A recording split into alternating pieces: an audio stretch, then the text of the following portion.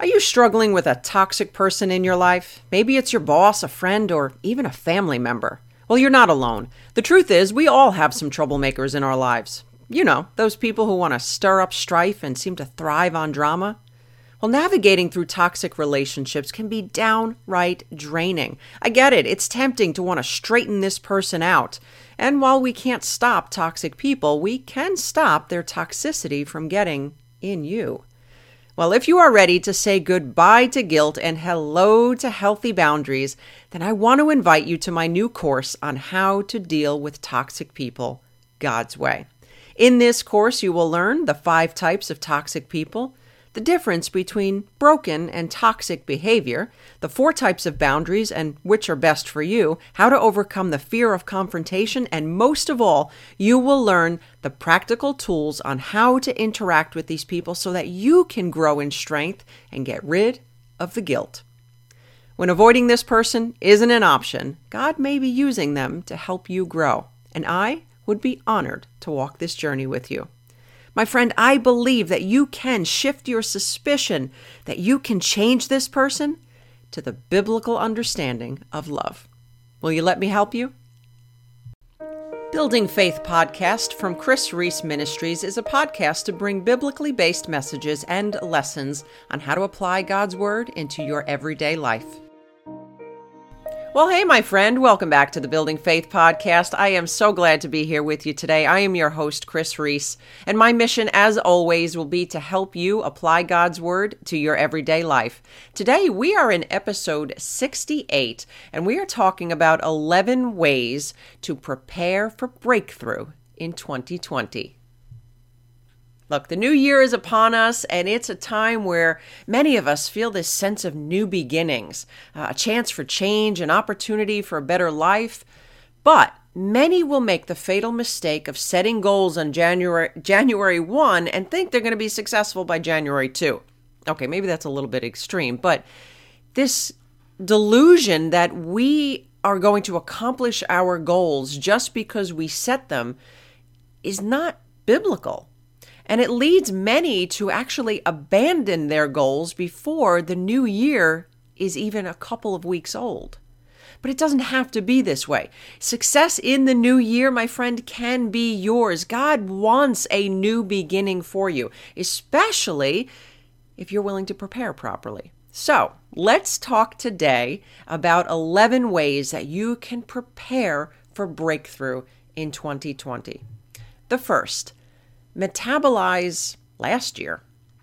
Those who don't learn from their past are destined to repeat it. So, evaluate the good and the bad that happened last year, determine what you would have done differently, and what you learned from each situation. This is going to help set you up for moving forward.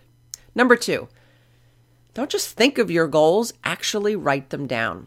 Write them in a place that you can reflect upon them frequently, and it helps you to stay focused so you don't get off track. Number 3, make a list of the skills that you need to learn to reach your goals. Nearly any big goal is going to require you to learn something new. So make this process feel doable by keeping track of the new skills that you're going to need. Number 4, consider hiring a coach. Every successful person has a coach. In fact, they likely have several. I know I do. I have a writing coach, a business coach, a nutrition coach, a media coach, and these are just to name a few. Getting the support of a coach will help you to stay committed and on track when you are stretching beyond your comfort zone, which is exactly what your big goal is going to require you to do. Number 5, pace yourself. Sure, it would be great to lose the extra 20 pounds in 2 weeks, but it doesn't work that way. Success in any area of your life takes time, and consistency always wins. Plan for the long haul, and you won't burn out.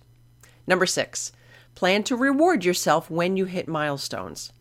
To keep yourself from getting discouraged as you work towards your goal, celebrate the small wins along the way. If your goal is to go back to school, plan to celebrate at the end of each semester instead of waiting until graduation.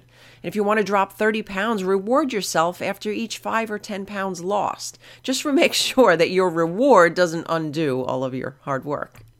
Number 7, prepare your environment. Maybe you need to clean out your fridge or set up a room in your house to record your new awesome vlog. Whatever it is, pick an official ready date. Then work backwards from there to have everything done in a timely manner. And don't say you'll start a certain day only to realize that you need this or that to get the ball rolling. That is going to zap your motivation before you even get started. Number 8, don't binge before you purge. When starting a diet or quitting a bad habit such as smoking, many people decide to gorge on the very things that they aim to give up. And this only makes it harder to quit. The more you overindulge now, the more it will feel like a sacrifice later, and the more likely you are to fail. Number 9, get feedback. Ask your friends and your family and the Holy Spirit one area they think you excel in and one area that you need improvement in.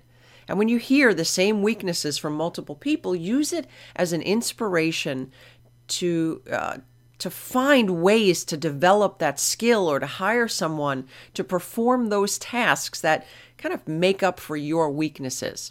Remember, a lot of people spend more time trying to develop their weaknesses as opposed to their strengths. Develop your strengths, but learn how to manage your weaknesses. And number 9, picture it. Imagery is a powerful technique for helping you to commit to your goals for a better life. Try picturing yourself actually having attained this goal.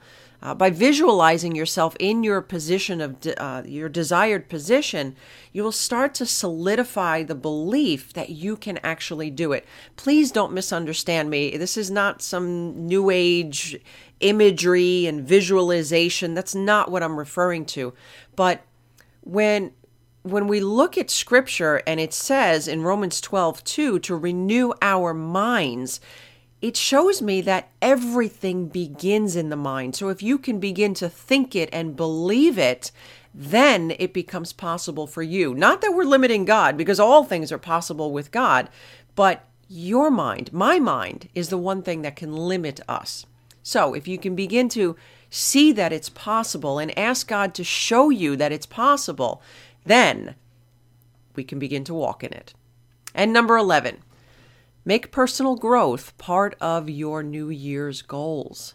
Many people set goals for their health, their career, their finances, but the truth is, you can't have permanent behavioral changes without internal change. Many make outside goals their priority, when in reality, we should be making personal growth our number one priority, because then you will start to see other goals start to fall into place. Well, my friend, that's all the time that we have for today. I hope that you have enjoyed our time as much as I have. If so, would you please consider subscribing and leaving a rating? I would greatly appreciate it. But before we go, I have a gift for you. If you have ever wondered what God wants you to do with your life and you want to know which Bible character you resemble, then I have a quiz for you. I will go ahead and include a link to this quiz on the description section of the website as well as the show notes. This quiz is going to show you which Bible character you resemble as it pertains to how you pursue your purpose. It's not only going to tell you which Bible character you resemble, it's going to tell you where you are on your journey and how to move forward. So it's a lot of fun and very insightful. So go ahead and take that quiz, and I'd love to hear from you. Let me know which Bible character you resemble. Until next time, remember, all things are possible with God. For more information from Chris Reese, visit chrisreese.com/podcast. That's KRISREECE.com/podcast.